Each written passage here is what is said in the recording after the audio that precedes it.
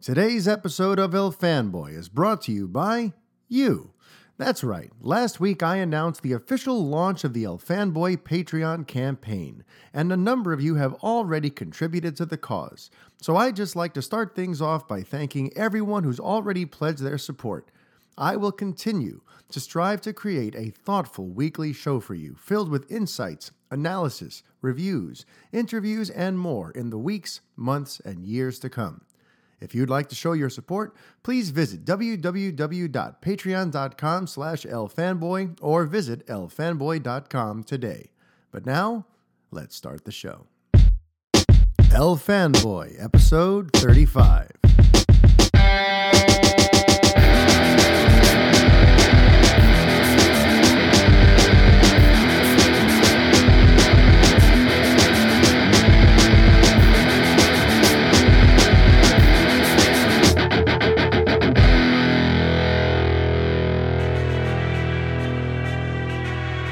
Hi everybody, Mario-Francisco Robles, MFR here with you, and this is the 35th edition of the El Fanboy podcast. So I just kind of want to start things off today with a very brief spoiler discussion about Blade Runner 2049. As most of you know, I don't like to delve into anything spoilerish on the first episode after a film opens.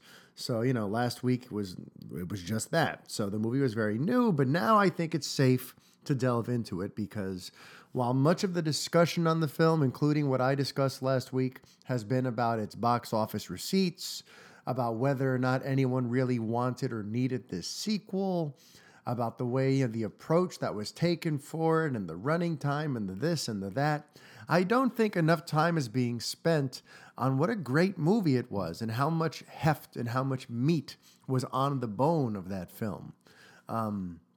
As we know, Denis Villeneuve is very well known at this point for making movies that are, yes, they have a surface theme and a surface storyline, but he's really trying to say and communicate other deeper ideas. And Blade Runner 2049 is the continuation of that sort of exploration for Mr. Villeneuve. It's a true work of science fiction, an examination of real life ideas through the lens of sort of far-fangled sci-fi trappings, There's an allegory in there that's very potent about the idea of us humans creating a life form that we can control, manipulate, and kill at will. And what that says about us, and what it is that even makes us human.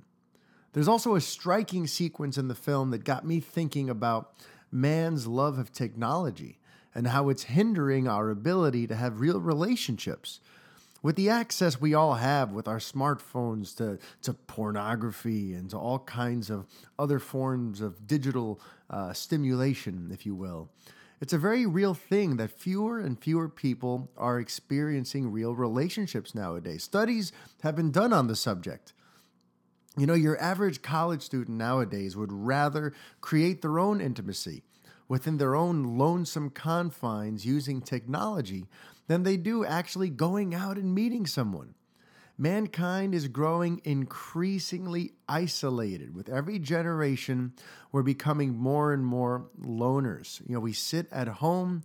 We're heading towards kind of like what happened in Ready Player One in that book, the movie now that's coming out, directed by Steven Spielberg. If you've seen the trailer, I feel like that's where that is a potential alternate future. We're all just going to end up in our own little apartments with a virtual reality helmet on our face, simulating what we think real life would be. Hell, it was even in the Pixar movie Wall-E. We're moving into this exceedingly sort of isolated existence.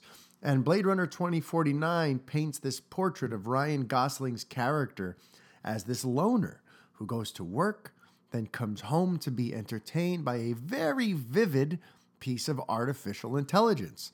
He has a better relationship with this AI than he does with practically anyone else. And it all comes to a head in this very unique love scene that takes place. I was floored by it. Essentially, he has this hologram that lives with him. And what he does is at some point, the hologram, since it is somewhat self-aware, it decides, since it can't be physical with him, it calls a hooker to his house. And it does this thing where it sort of maps itself, its hologram form, over the body of the the prostitute, of the lady of the night, of however you want to refer to the character. She sort of maps herself over the body of the flesh and blood person, and Ryan Gosling's character seems to have a hard time trying to buy into it and have an actual, real, physical experience with another woman. And it was a very sort of trippy sequence, because it's the mapping. It doesn't happen perfectly. It doesn't happen. There are times where he looks at her face and it's the hologram of the AI that he's in love with, and sometimes he looks and it's this woman. And to me, it messed with my head, and it really got me thinking about how nowadays it's like I feel like guys are just not sure how to reconcile the difference between what's real and what's not. And would I rather focus on the fantasy in my head, or would I rather try to invest and get to understand a real living and breathing person in front of me? To me, it was just a very sort of thoughtful, very sort of awe-inspiring, subtle bit of science fiction storytelling. And I thought the film was, full of stuff like that. But, I'm curious what you guys thought of what you guys thought of the film, of what you guys thought of that sequence. Because actually last week I had a chance to speak with Pedro Pascal from, you know him from Narcos, you know him from Kingsman Golden Circle. He kind of brought up not being too into the quote unquote, the threesome thing. And honestly, I looked at it totally differently. And I explained to him how I viewed it. I explained to him that I thought it was actually a very deep, very tragic scene. And I mentioned all of the commentary of what I took away from it. And he said, that he gets that and he saw that. But for him, they were trying to get away with both commentary and titillation. And the commentary wasn't strong enough for him. He thinks maybe they might have cut something out of the final cut. Because the movie did have to get chopped down. It was a very long movie, and it still is a long movie. But we know that they had to chop some stuff to kind of keep it, within reason. And he wonders if maybe something got cut from the scene that would have maybe made the commentary speak more than how sort of titillating the scene was. So, Mr. Pascal, I still disagree with you, buddy. But maybe I can try to get him on the show at some point and we can discuss this in front of y'all.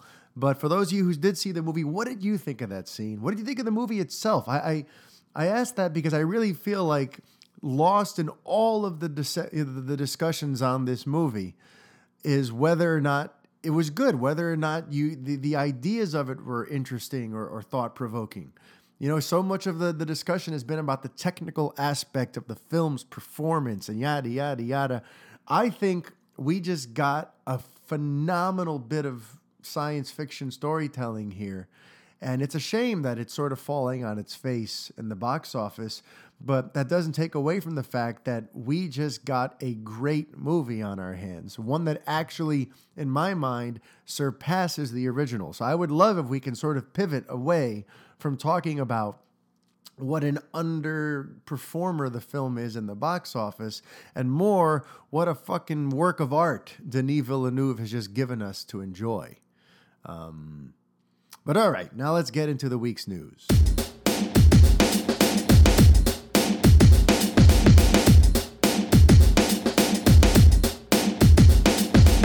All right, so now we're going to kick things off with a very brief discussion on the weekend's box office. There weren't a lot of subplots this time, so there's not a hell of a lot to say. But here we go. Coming in at number 1 was Happy Death Day, which pulled in $26 million in its opening weekend. The horror film was positioned rather nicely to open on Friday the 13th.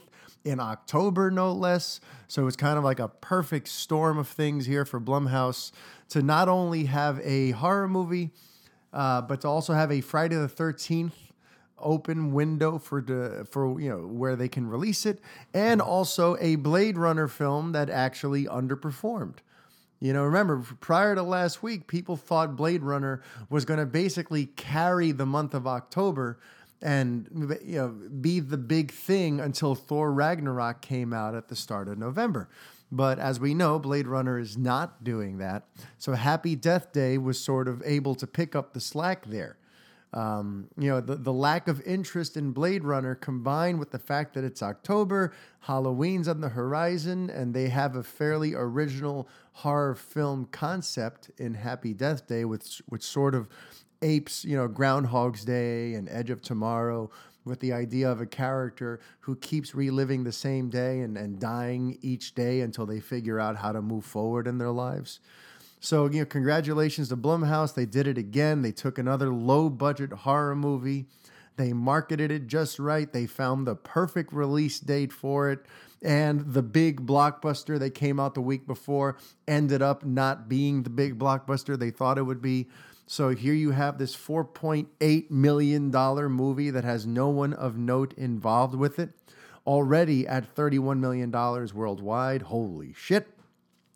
In second place, you've got Blade Runner 2049. It took a 52.7% tumble. That's actually less of a tumble than what was originally being projected earlier in the weekend. On Friday, it looked like the film might dip almost 60%.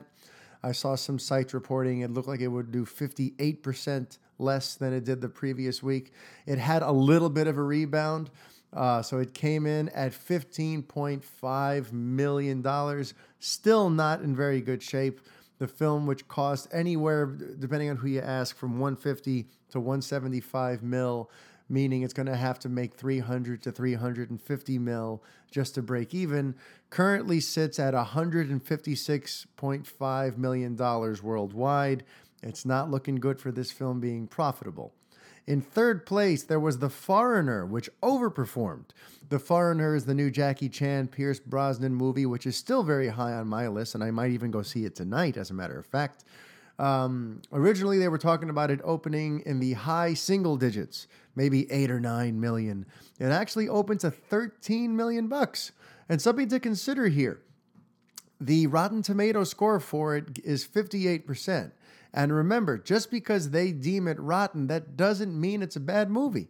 That means it's basically 50-50. Half the critics liked it, half didn't. I bring this up because it seems like if you are an action movie fan and you're into that sort of genre, like Taken and these sort of like revenge action thrillers where you have the old grizzled hero going up against a bunch of bad guys and kicking ass and taking names, I think you're going to like The Foreigner, just based on what I've heard. Mind you, I haven't seen it yet, but, on Rotten Tomatoes, they say 58%. Meanwhile, audiences gave the film an A- cinema score. So fans are loving it. People who like action films are loving The Foreigner. So that's why it overperformed. People like seeing Jackie Chan sort of play against type. And you got Pierce Brosnan. It seems like if you're an action film fan, you got to try to get your ass out to a theater soon to check out The Foreigner because it looks pretty damn good. And I hope to see it this week, if not tonight, at some point this week. And I will let y'all know what I thought of it. Hell, I might even make a YouTube video review out of it. I haven't done a video review in ages at this point, and I owe you guys some video content. Coming in fourth place, Stephen King's It is still hanging on strong with another $6 million. It only dipped 39.3%. It lost 429 screens this week, so it is slowly going to start making its way out of theaters, but I think they're going to, this thing's going to hang in there at least through October.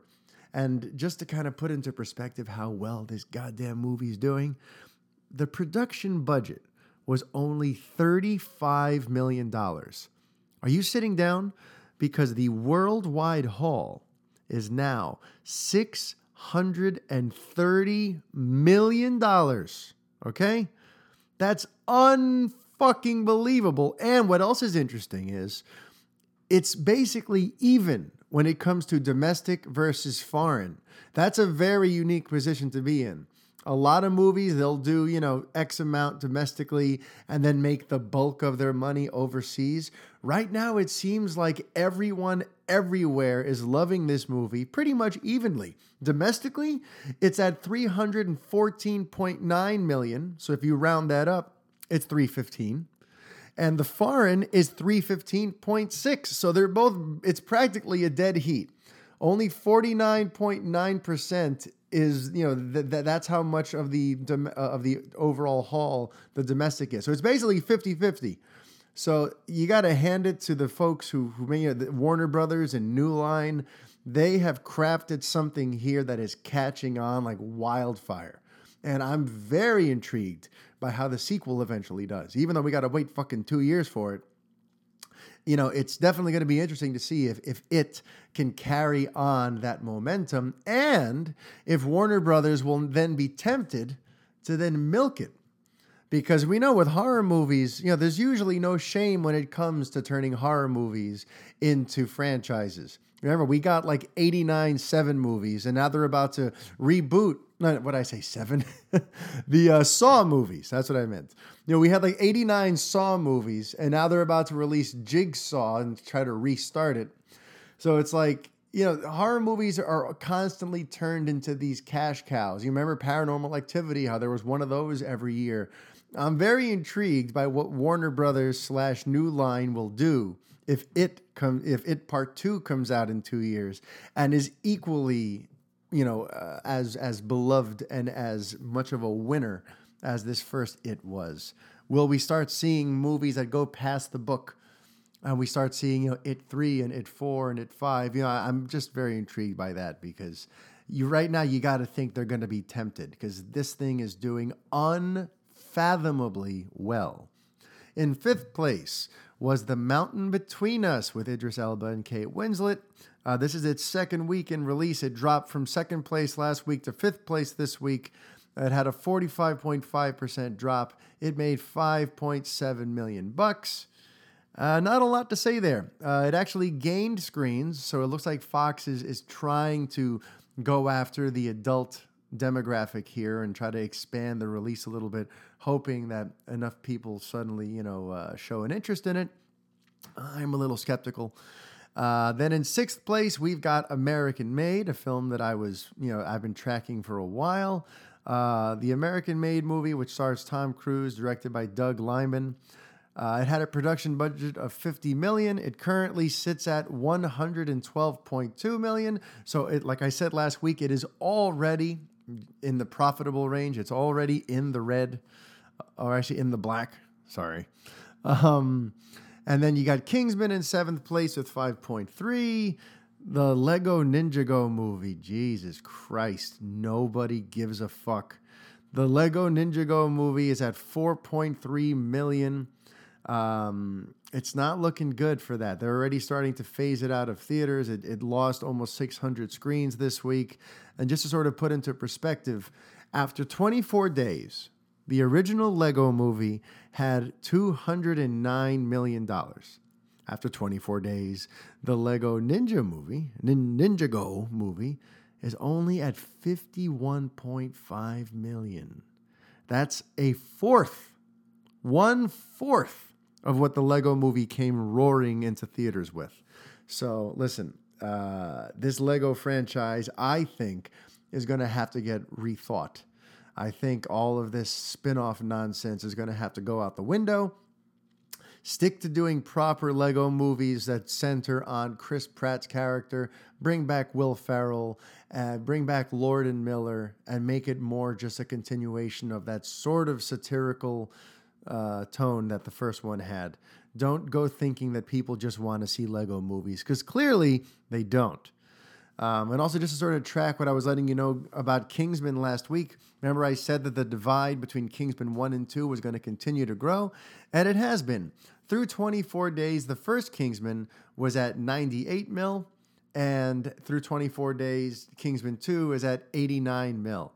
So it's already starting to be one of those sequels that's just, it's giving in to the law of diminishing returns. The franchise isn't growing, it's starting to shrink.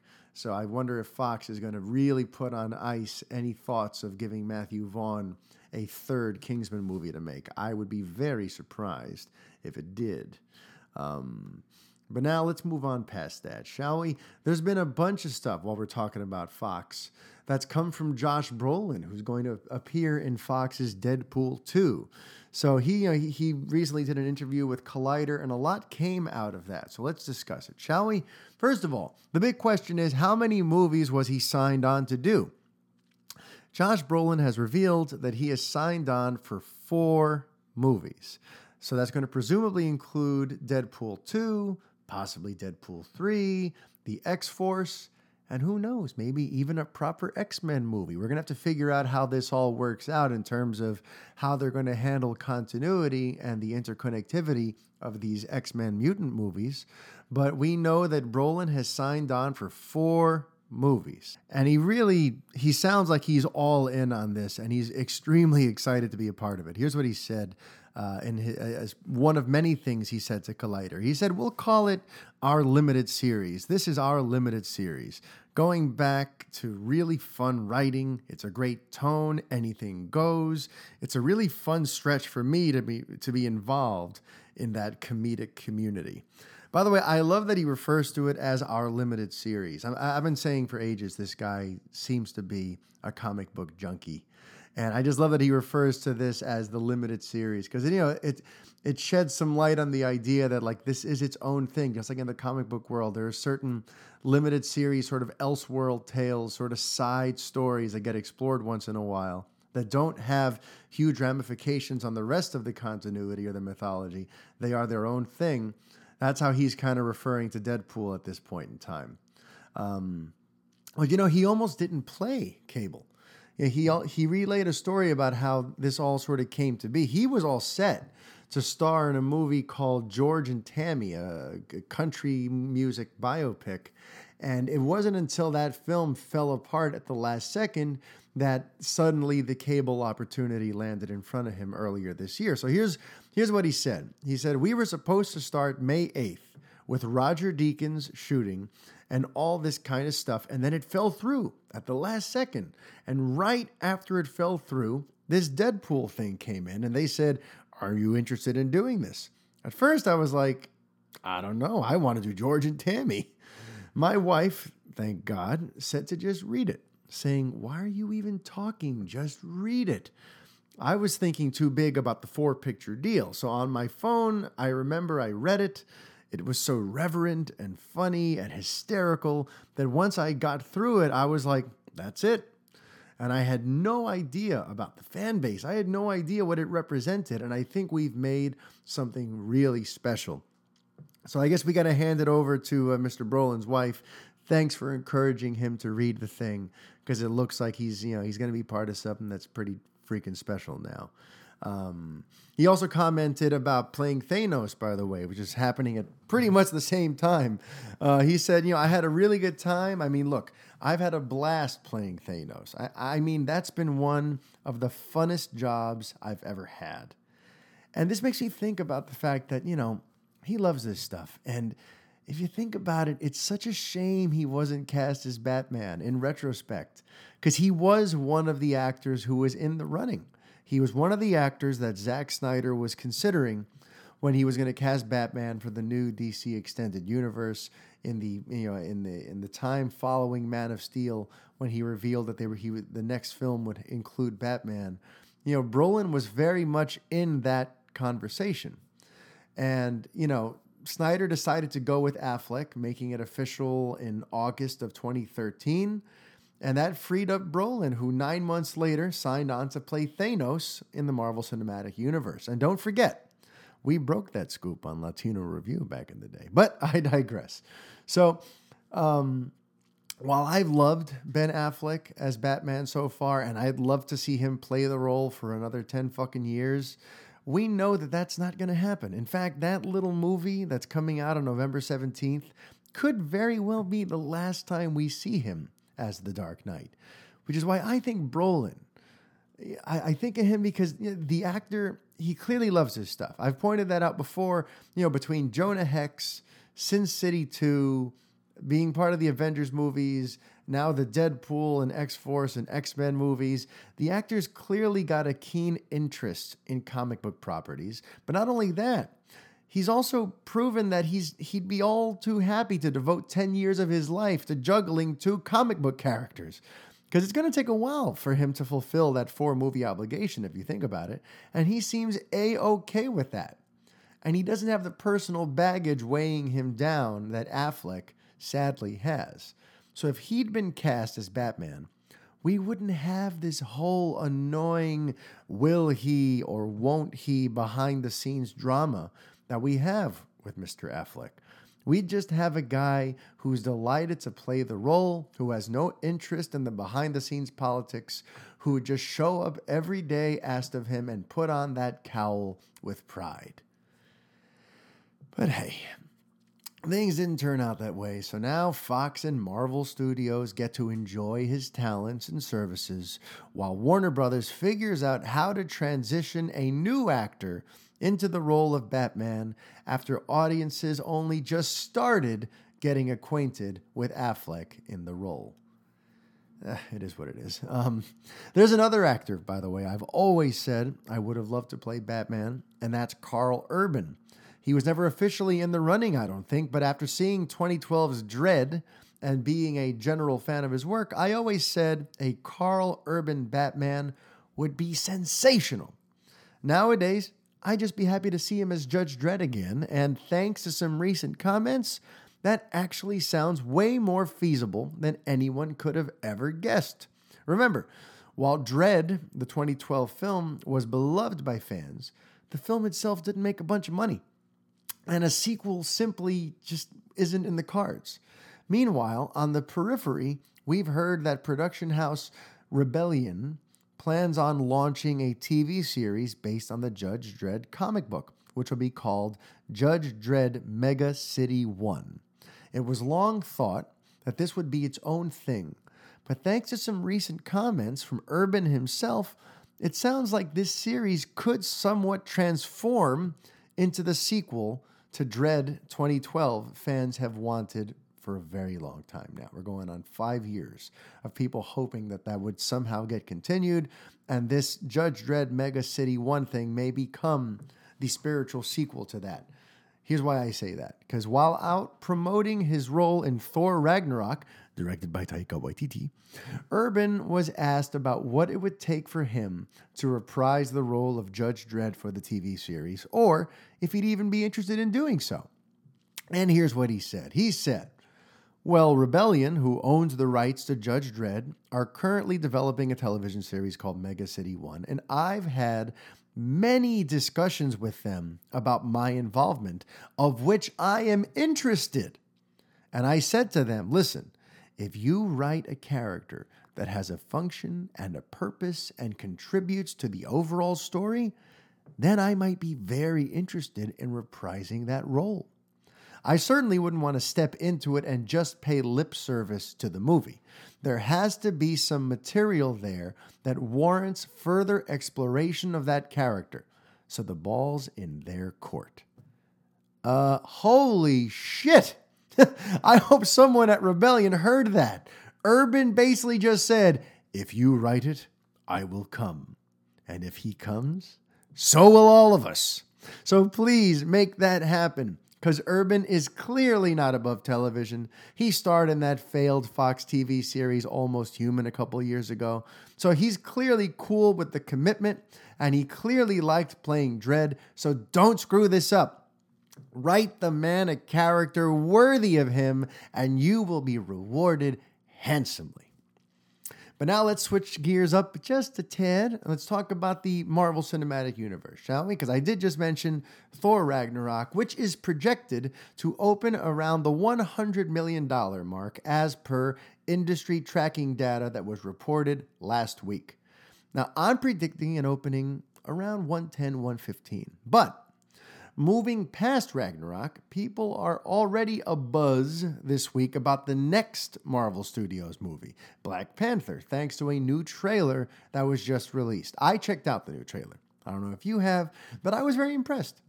I'm loving the design for Wakanda and how vivid and immersive and sprawling it seems to be. The cast is fucking ridiculous, and my hype for the movie has definitely increased tenfold. Remember, Black Panther is not one of these characters I know anything about.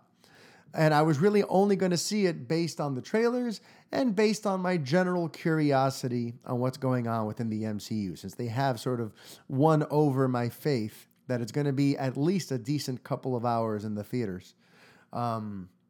This trailer totally sold me. I'm very, very excited. But I do have one gripe. The CG for the characters looks horrendous at this point. And I know there's still plenty of time to finalize it. But why the hell did they show so much of it if the CG is so unfinished? The characters look like they're made out of rubber. I used to joke about this when I saw the original Sam Raimi Spider-Man. 1 and 2 had this, where every once in a while it looked like Spider-Man was made out of plastic, where it looked like he'd be web slinging and the back of his head touched his ass. Every action shot where he's got the mask on, in this one, what the hell's his name? Chadwick Boseman. In every sequence where he's in full Black Panther mode and where Michael B. Jordan's character has his mask on, it looked like a Pixar cartoon. Really, really bad. And the motions just didn't look natural. It looked like rubbery awfulness. So here's hoping Marvel spends the next 4 or 5 months refining the hell out of the CG, because that was just dog shit. But things being how they are with Marvel, even when there's 2 movies that are opening in a matter of months, fans are already looking past that at the bigger picture. You can call it the blessing and the curse of having such a massive universe. People can rarely stay in the present, because they know whatever Marvel flick is opening next week is really just another step towards something else. So now there are comments from James Gunn about how Phase 4 will come together. Meanwhile, Phase 4 is 2 years away. So what does Gunn, the writer-director of the first 2 Guardians of the Galaxy movies, have to say about Phase 4? He took to Twitter to reveal that his Guardians of the Galaxy Volume 3 will help kickstart a whole new story. It will launch the MCU onto its next trajectory. While Avengers 3 and 4 will essentially close many of the narrative loops and be a culmination event that signals the end of 11 years of Marvel storytelling, as Gunn puts it, Avengers 4 is the end of one long story. And his third Guardians movie will reveal where the universe is going next, as it'll be the start of a new story. It'll presumably go past the Infinity Stones, past Thanos, and way past the original staples of the MCU, being Iron Man, Captain America, and Thor. We've known for a while that the future of the MCU would rest on characters like Doctor Strange, Black Panther, Captain Marvel, and to some degree, Spider-Man. But Gunn seems to be confirming that these next 2 Avengers movies will essentially turn the page and put most of what we've been following so far into the rearview mirror. And the fact that it's the very cosmically oriented Guardians series that's going to reveal the next chapter in the MCU, one can tend to maybe assume a few different things from that. Right out of the gate, knowing that Guardians 3 is going to kickstart the next overarching story, my mind went to Galactus. Yeah, I started thinking about Galactus, Silver Surfer, maybe somehow possibly Fantastic Four, and I basically just have this hunch, this feeling that Marvel has got some big surprises up its sleeve, and it's got a couple years with which to sort of make those deals and do whatever it has to do to kind of go there. Remember, for the longest time, Spider-Man could not be included, and then they kind of started planning for Spider-Man before even having the rights to him, because they knew they had the clout, the money, and the power to ultimately make some sort of deal with Sony when they were vulnerable. So I have a sense that they're getting ready to make a big play to go for those characters which are currently housed by Fox. Remember, Fox currently has Galactus, Silver Surfer, Fantastic Four. And listen, I may be totally wrong. This is just a hunch. But thinking about the fact that it's going to be Guardians that kind of helps kickstart everything, I got to feel like it's got to be another sort of cosmic villain. And when you think about cosmic Marvel villains, you think about Galactus. So, we'll just have to see. And considering we're not going to get to see Guardians 3 until possibly 2020, it's going to be a good goddamn while. So let's just enjoy what's right in front of us for a little bit, okay? Can we? Please? And what is right in front of us? Justice League. So, what's the latest on Justice League? So, hot off the presses, there's this new Green Lantern rumor. That's right. There's another indication that a Green Lantern will make his presence felt in Justice League. Where did this new speculation come from? It came from a Big Bang Theory co-promotion with Warner Brothers and Justice League. They're having this thing called a Geek Stakes thing where you spin a wheel and can win some awesome Justice League prizes, including a trip for two to the premiere of the movie. But here's the juicy bit. On that wheel, alongside the cinematic logo for all of the Justice League members, is a very Snyder-looking, shall we say, logo for Green Lantern. When you combine that with the fact that the initial promo campaign for Justice League kicked off with a tagline of Unite the Seven, and everyone's now seeing this as a confirmation that Green Lantern will be the seventh member of the team, which already includes Batman, Wonder Woman, Superman, The Flash, Aquaman, and Cyborg. People are starting to wonder if, in fact, we will be seeing a surprise appearance by Green Lantern in Justice League. Now, what do I make of all this? Look, I've spoken to someone who read the script. The new script, not the old Snyder-Terrio script, the one Joss Whedon took a serious pass at. And I asked this person point blank, well, is Lantern in it or not? And their answer was not. My source says the character is mentioned in the script, just like in the trailer where we hear Steppenwolf say, no lanterns. They say that the lanterns are definitely referenced and were made aware of their general existence, but that in the official shooting script they read, there was no actual sign of an actual Green Lantern, be it Hal, John, or Kyle, or Guy Gardner, or anyone. That's not to say they might not add a post-credit type deal, even though DC seems to be against that sort of thing. But listen, there's a lot of stuff they used to be against that they're now interested in. Or there's nothing to say that they couldn't have decided to wedge in like a super secret, unscripted cameo that they're adding strictly in post to sort of keep it a surprise. But as far as I've been told, as of now, there's no actual Green Lantern in the script. So we shall see. And mind you, there was also no Green Lantern in the test screenings. So I would not hold my breath for there to be a full-on sighting of the Green Lantern, more of a passing reference to the Green Lantern Corps and perhaps the planting of seeds for future Green Lantern goodness. So I just kind of wanted to put that out there, okay? Next story on the docket for today centers on Netflix. Did you guys hear about this? Netflix is spending $8 billion on original content moving forward. 2018 is going to be a huge year. Already, we already know about a couple of high-profile things just that kind of show sort of how far they're willing to go to create quality content. There's that new Will Smith series that's Netflix exclusive called Bright, which is directed by Suicide Squad's David Ayer, who's another, big-time Hollywood name. And that production cost $90 million. Then you got Martin Scorsese currently filming the gangster movie The Irishman, starring Robert De Niro, Al Pacino, Joe Pesci. It's going to be fucking insane. And that's a $46 million gangster movie. So these guys are not messing around.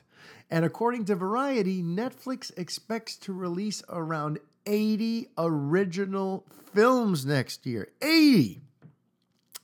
According to Variety, they range anywhere from the $1 million, like a Sundance hit, like your average sort of indie movie, all the way up to something on a much larger scale.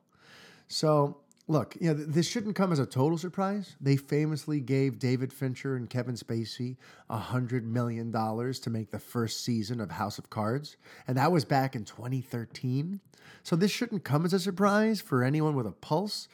But man, Netflix is serious about producing high-quality stuff, and they will pay out the ass to attract great creators. It sounds also like this move to spend more will lead up to Netflix arriving at a high watermark when it comes to the amount of Netflix exclusives they offer. Right now it looks like they're going to be moving towards something where like 50% of what you see on Netflix will be Netflix exclusive material. And that's beyond the 80 original films. We're also talking about the TV series. We're talking about comedy specials. We're talking about that upcoming thing with David Letterman. They're really, really branching out. They're transitioning away from titles.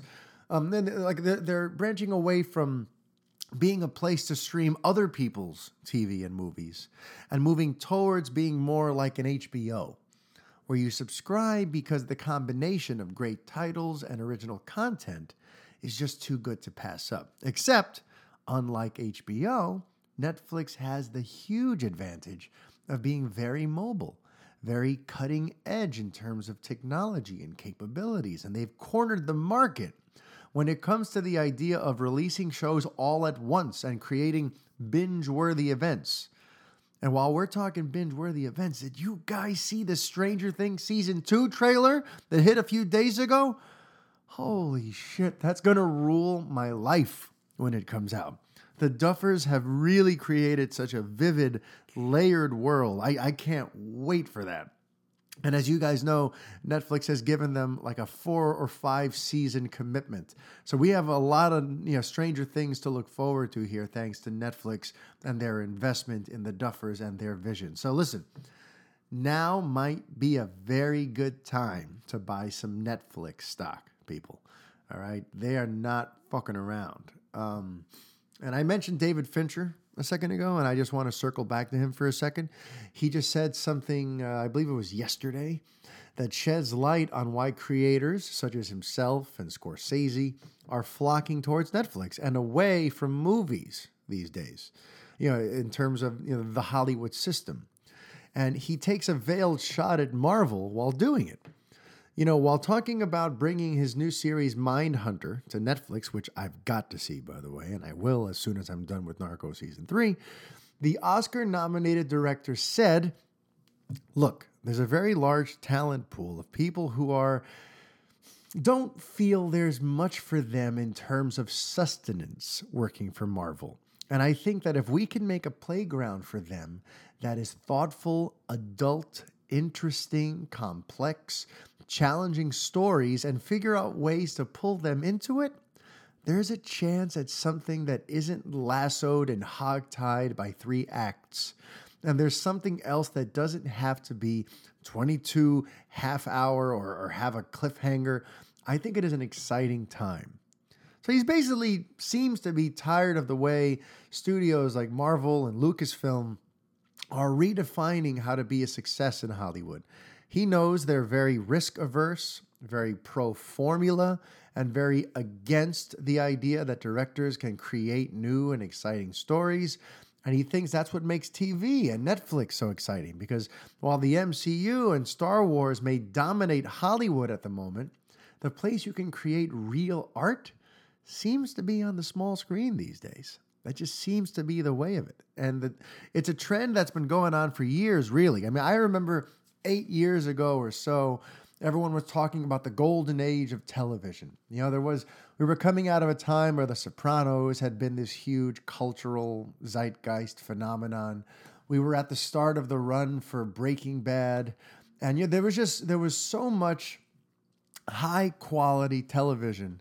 It used to be that TV was the boob tube. It was where you would never catch a movie star caught dead doing a TV series because TV was considered sort of low rent.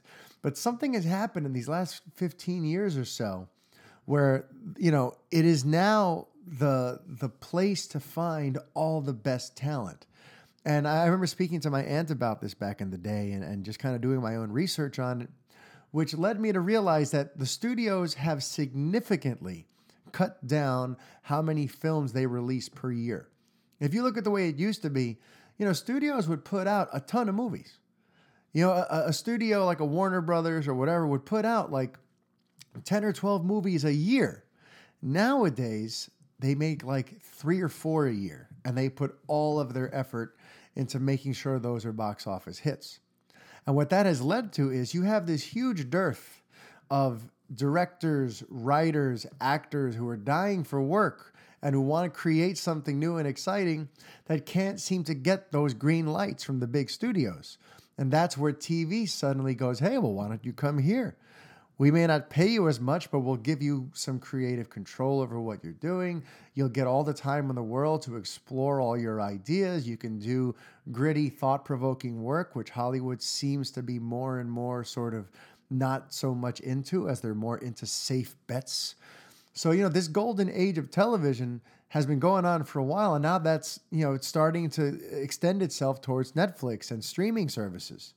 So it really seems like more and more, so even if you look at like the way Blade Runner was just somewhat rejected, it seems like we're going to be getting more and more safe movies. When you go to the movies, you're going to see things that have been tested and focus grouped and are there for maximum wide appeal.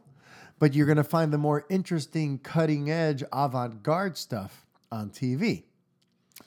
That's not to say that there aren't studios that are willing to take risks. There is one in particular that seems hell-bent on thinking outside of the box, and that is Fox. Like we spoke about earlier, Deadpool was this rare, special thing, and Josh Brolin's so excited to be a part of it because it's so sort of subversive and different. Logan, as many of you know, moved me to tears. And I think it's one of the finest movies in any genre that's come out in years. And now this week, they've released the first trailer for the New Mutants. And once again, they seem willing to go where safer studios won't. They're making character-driven entertainment for adults. They're making films that literally redefine what we think about the superhero / comic book genre. Did you guys get a chance to see the New Mutants trailer? Holy shit. Meanwhile, I may not even see it. I've never read the books. And unlike even some of these, when it comes to Marvel, I reference Black Panther and Captain Marvel. Unlike them, I don't even know who the New Mutants are.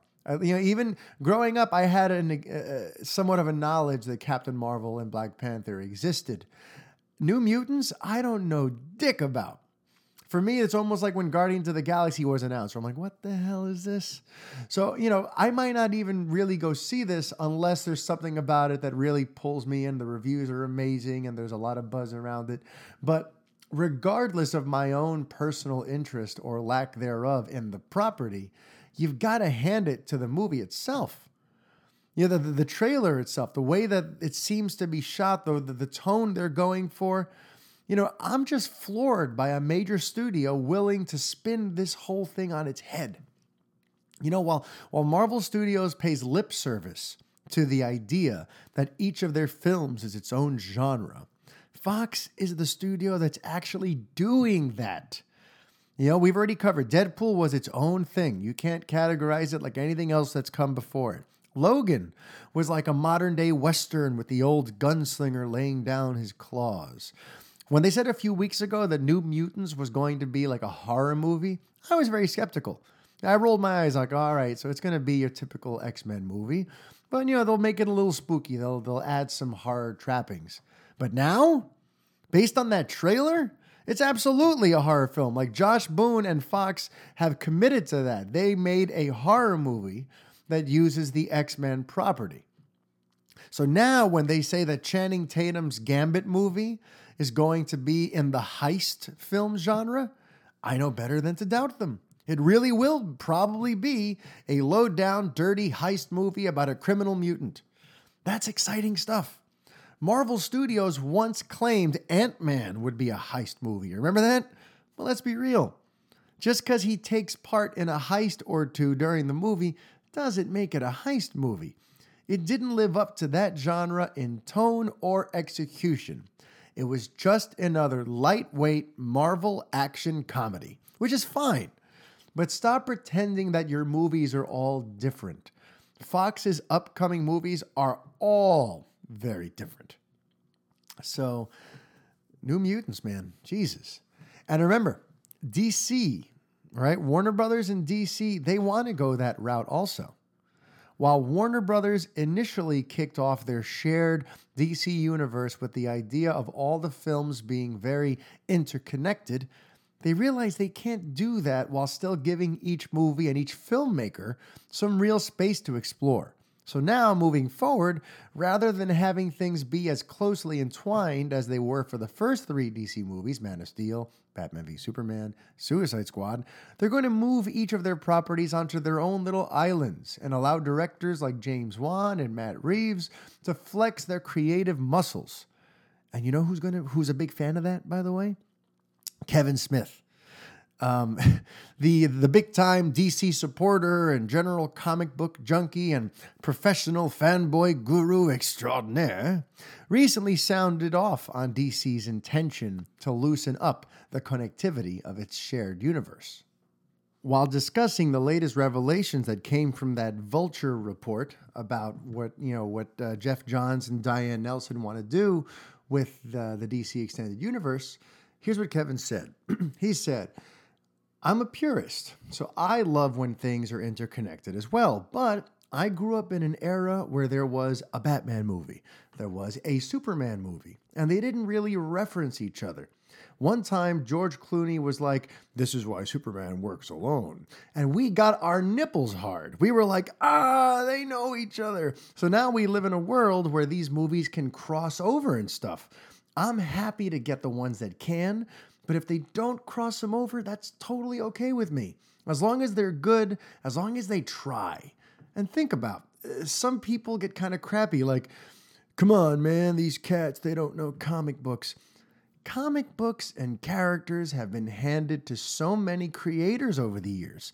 You never know what you're going to get in the hands of any particular person. I still get crap for making Batman pee his pants in a Batman book once, which is, kind of reducing it to something it wasn't. But still, regardless, you gotta respect that a creator can come in, maybe take that character to a place that you've never seen that character be taken. And I gotta imagine, if Martin Scorsese jumps onto a Batman movie, we're gonna see some shit. Not bad shit, the good shit that we all dream about. Goodfellas in a DC Universe movie? I'm there. Take all my money. So that's Kevin Smith's sort of take on the whole loosened connectivity within the DC Extended Universe. Obviously, he's also referencing that Martin Scorsese produced film, that Joker sort of standalone movie that won't take place within the DCEU, that could possibly somehow maybe star Leonardo DiCaprio as the Joker. And he's got a point. If they do all that, take all of our money. It is a very interesting idea. And at this point, we're going to have to see how it all plays out. The loose connectivity and the giving the filmmakers a chance to explore the characters seems to be working very well for Fox at this point. Let's see if Warner Brothers can make it work. They're definitely hiring some high caliber talent to create these films. And while we're talking about things that, I'm just going to throw all of my money at, Star Wars The Last Jedi still has tongues wagging after that very dynamic trailer they released last week. People everywhere are still discussing the very real possibility that Luke Skywalker will end up the villain of the piece. Aside from what I discussed on last week's show about Luke's apparent fear and how that opens up a major gateway for him to go to the dark side, fans have been dissecting the hell out of that poster. Like I also said last week, people are making a lot out of Luke's positioning on the poster. His giant hooded head is positioned in much the same way as Darth Vader's head used to be on the posters. And it's also the way Kylo Ren was positioned in the Force Awakens poster, where he's looming large in the background. That positioning seems reserved for the villain of the movie when it comes to Star Wars. And Mark Hamill, ever the Joker that he is, posted on his Twitter account that the villains are always looming at the back until they get the chance to loom on the front of a box of Kylo Crunch. He's making a joke about the fact that Kylo Ren is front and center on a box of Star Wars cereal. And he posted a picture of the, like a side-by-side of Star Wars posters with the Star Wars cereal with Kylo Ren on it. You know, but look, he's clearly very aware of all of the chatter that Luke may be the big bad. And he's starting to have some fun with that. So make of that what you will. But to that, I'd like to pose a question. Yes, Darth Vader was in many ways the villain of the original trilogy. But wasn't he also the hero? You know, what was the takeaway from all of the first 6 episodes of Star Wars? As much as it was about the rise and fall of Vader/Anakin Skywalker, ultimately, it was a story of redemption and forgiveness, where a good man goes bad, then returns to the light before it's too late. So those of you drawing Vader parallels for Luke, keep that in mind. You can't be selective here. Vader was the villain, but he was also arguably the biggest hero of the previous Star Wars episodes. So just keep that in mind when we're discussing the potential parallels and similarities between Luke and Darth Vader. And who knows, the storytellers could take some very interesting routes with this. I've brought up time and time again that Abrams was very intrigued by the idea of reshaping how we think of Luke Skywalker. When Kathleen Kennedy lured him into the job to take on The Force Awakens, she did so with the question, who is Luke Skywalker? So that means that Kathleen Kennedy, Lucasfilm, J.J. Abrams, they are very much open to the idea of going beyond what we think of him. So who knows? He could end up the villain. He could end up being like Vader, where he's a villain who then finds the light. Or what if he never returns? What if he really does go off the deep end? You know, there's so many ways they can go with it. So I'm very excited. I'm curious to see where they go. Of course, there's the kid in me that's like, no, Luke is my hero. Don't fuck with him. But you know what? You know, as long as the execution is good, I'm willing to I'm willing to see where they go with this. And also, while we're talking Star Wars, there is some breaking news, ladies and gents. Have you heard? The standalone Han Solo movie, which I don't think anyone with half a brain really wants to happen at all, it recently wrapped production. And Star Wars, the official Star Wars account, has released what the film will be called at last. And it's nothing special, just like the movie itself. The title is Solo, a Star Wars story. Very blah, very, okay. You know, I was secretly hoping for something that felt more like the old 1930s and 40s serials that George Lucas was inspired by, something called Smuggler's Run or something like that. You know, Smuggler's Run, a Han Solo story. Something a little more like attention grabbing, but just Solo, a Star Wars story. Like that's the best you could come up with. So listen, I've said it time and time again, but this is going to be the first Star Wars movie that I have like contempt for as it arrives. It seems totally unnecessary. I don't want to see a lot of these things explained that they're going to be explaining. I don't need to see how he got the Millennium Falcon. I don't need to know anything about his relationship with Lando Calrissian that took place prior to Empire Strikes Back. I liked the mystery of their dynamic in Empire Strikes Back. How you couldn't tell if they were friends or foes, or we could trust Lando or not. And I'm scared to death that this movie is going to make it very clear where they stand together. And I'm not interested. This is really, I hate to say it, but this is the first Star Wars movie that I could totally take or leave. But now, as we kind of hit the home stretch on this 35th episode of El Fanboy, I want to just offer a quick update. Everyone, you should be checking out elfanboy.com. I've made some updates to the site itself and the layout. I've also got the details for the official Justice League watch party taking place here in Queens on opening night, November 17th. I've already gotten some RSVPs, and as soon as those tickets go on sale, I'll be buying tickets for everyone who RSVPs and sends me the money via PayPal. For those of you who've already RSVP'd and are waiting for your follow-up instructions, I'm just waiting for a few more people to chime in, and then I'll get through to all of you. But if I don't get anything by Wednesday, then I'll kind of send around the first round of details. For anyone interested, we're going to be looking for whatever showtime is closest to 9 o'clock. Hopefully there is one that's around 9 or 9:30. Right now, there's no way of knowing because tickets are not on sale yet. And on that front, it looks like we may have to wait all the way until October 30th. Fandango released a statement that Justice League tickets will go on sale at the end of October, and that jives with old rumors, or I shouldn't say that old, but by their last week's rumors that Justice League would be going on sale on October 30th for its November 17th release. So until that point, I won't know exactly what time the showing will be, but right now the tentative plan is for us to meet up at the Hooters next door to the AMC Fresh Meadows Theater around 7:30 for beer and wings and pre-gaming prior to the movie.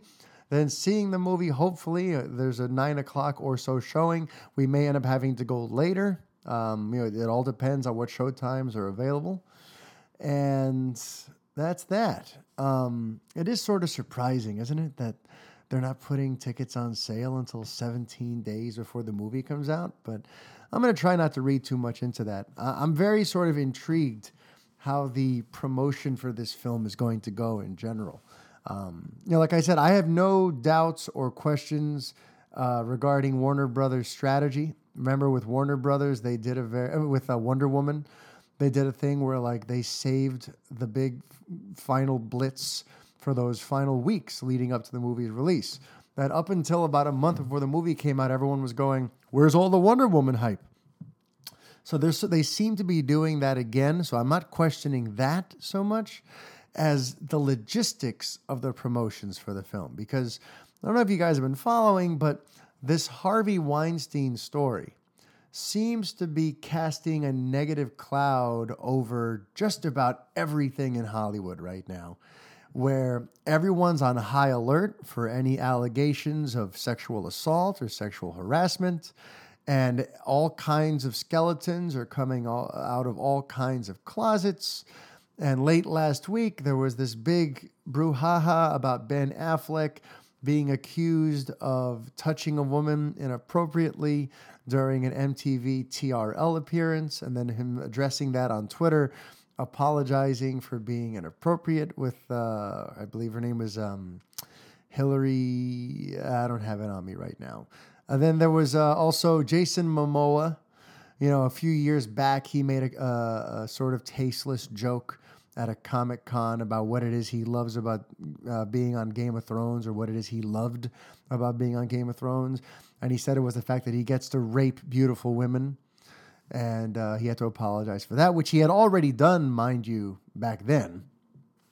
And then people are also digging into Jeremy Renner and Chris Evans, because they made a joke once during a press junket interview where they were asking about how Black Widow, seems to, have a lot of different love interests in these Marvel movies. And Jeremy Renner made a crappy joke about, she's a slut, and Chris Evans lost it laughing and kind of called her a whore. But then they realized the next day, probably immediately, but they apologized the next day for the remark, that they didn't mean anything by it. They were just having some fun talking about a fictional character, but they felt bad that, for anyone who was offended by that. And in general, there's just a lot of this. Everyone seems to be combing and dissecting every little word, every little thing that any actor has ever done bad. because now like there's all kinds of pitchforks and torches coming for Hollywood. Everyone wants to rail against everyone in Hollywood. Apparently, everyone's a sleazeball, everyone's a predator, everyone's an abuser. It's hard right now if you're someone like me who loves this industry. And, I think of these people, I think of all of this, this entire industry as, they're myth makers, they're magic creators. And they create the art form that has gotten through many a dark time in my life. So it's hard for me to try to think of everyone as some sort of giant scumbag. And listen, I'm not going to doubt that there are a lot of horrible people there. And it seems like with every day, you learn about someone else doing something awful. And it's a hard time to be a lover of the film industry right now. But and also it's a hard time to be a fan. Everything has become so hateful and so divisive. That's why I've kind of been radio silent on Twitter since Friday. I deleted the app from my phone. I replied to a couple of tweets on the desktop version of Twitter over the weekend while I was at work, but I kind of had to disconnect. It's getting really toxic out there. Amongst fans, amongst fandoms, people somehow found a way to turn the Ben Affleck story into a Marvel versus DC thing. I'm like, really, what the fuck are we doing here? Is this what, does everything boil down to Marvel is the best or DC is the best? Or like, I don't understand. Why the fuck can't anyone just be rational and have just a regular goddamn conversation anymore without calling someone a name and without trying to get like personal and vindictive and cruel and try to bring in petty things that don't matter into conversations that are much more important than movies and comic book characters. It's getting really kind of hairy on social media lately with all this stuff. I'm hoping that, I don't know. I'm trying to be optimistic. I hope a lot of this blows over. I hope that Weinstein gets dealt with, and it looks like he is. I hope that whoever else has been doing fucked up things gets ousted and gets what's coming to them. And I hope that the industry, as it's on its own, just cleans up its act, and that we can get back to focusing on on the art of filmmaking and get back to just this is supposed to be our escape. Movies, Hollywood, TV shows, these are supposed to be our escape from the perils and pitfalls of real life. And right now, shit's just gotten way too real. So with regard to Justice League and the promotion, I bring all this up because now there's questions as to whether or not Ben Affleck will even participate in the promoting of the movie, if you can believe that. Because if you think about it, with this recent uptick in controversy now, people are going to be asking him about that instead of the movies. And suddenly now he becomes a liability. Having him on the promotional trail now means that the interviewers and the journalists are going to be looking more for some sort of crazy, quote from him about all this controversy instead of letting him just hype the movie up. So now it looks like Warner Brothers and co, they're trying to figure out, do we put Ben Affleck out there to promote this thing? Meanwhile, you've also got Jason Momoa, who I mentioned already, is having a little bit of a backlash from like 5-year-old comments he made about Game of Thrones. You have the fact that Zack Snyder, while still technically the director of the movie, how is he going to promote it at this point? Since he didn't oversee the final cut, I think he will. But remember, he's already said that he disconnected from the movie 6 months ago. So getting him in to talk about it now when he's already publicly said he's had nothing to do with it for the last 6 months is like, all right, that's going to be a weird thing. So I feel like they're going to have to basically put all their eggs in the Gal Gadot, Ezra Miller, Ray Fisher basket and let those three sell the hell out of Justice League, because right now it seems like the Affleck brand is toxic. The Momoa brand is sort of up in the air, and Zack Snyder's involvement is sort of questionable at best. So it's going to be a sort of fascinating subplot to see how they handle promoting this film and ducking under the Weinstein controversy and of skeletons and closets and awful off-colored behavior. But just sort of wrap up that, looks like Justice League tickets will finally go on sale on October 30th. In terms of what I've been ingesting this past week in entertainment, really not much. I finally have sunk my teeth into Narcos Season 3, and holy shit, is that show really good. Remember, I had my reservations because after Season 2, I found out all the different creative Hollywood liberties the production team has taken with that series. I always kind of thought of it more of like a docudrama, sort of chronicling what actually happened and not embellishing that much. I guess that was naive of me. But when I found out that they were inventing whole characters and tweaking the real timeline just to make it a more entertaining TV show, I was very sort of apprehensive about Season 3. But I'm in, and I'm so invested. I'm about 5 episodes into Season 3, and I might finish this thing within the next 2 days because I just can't seem to get enough of it right now. Podcasts, I finished up Dirty John last week, which was my podcast recommendation. I'm still listening to Case File, Sword and Scale. I've added onto my lineup the Norm Macdonald Show. If you like stand-up and you like interesting conversations with actors and comedians that you admire, Norm Macdonald has a pretty damn good podcast that I didn't even know existed until a week ago, so I've just been sort of catching up. The Jim Carrey episode is very interesting because I love Jim, but man, he's on a whole other plane of existence lately. And that interview, that conversation really sort of hits that point home that Jim is on another wavelength these days. My movie referral for the week is Suicide Kings. If you've ever seen it, I'm sure you can speak to it. If you haven't, I feel like that's most of you. Suicide Kings is an interesting movie in that it's got a pretty damn good cast. You've got Christopher Walken. You've got Dennis Leary. You've got some good talent in the movie.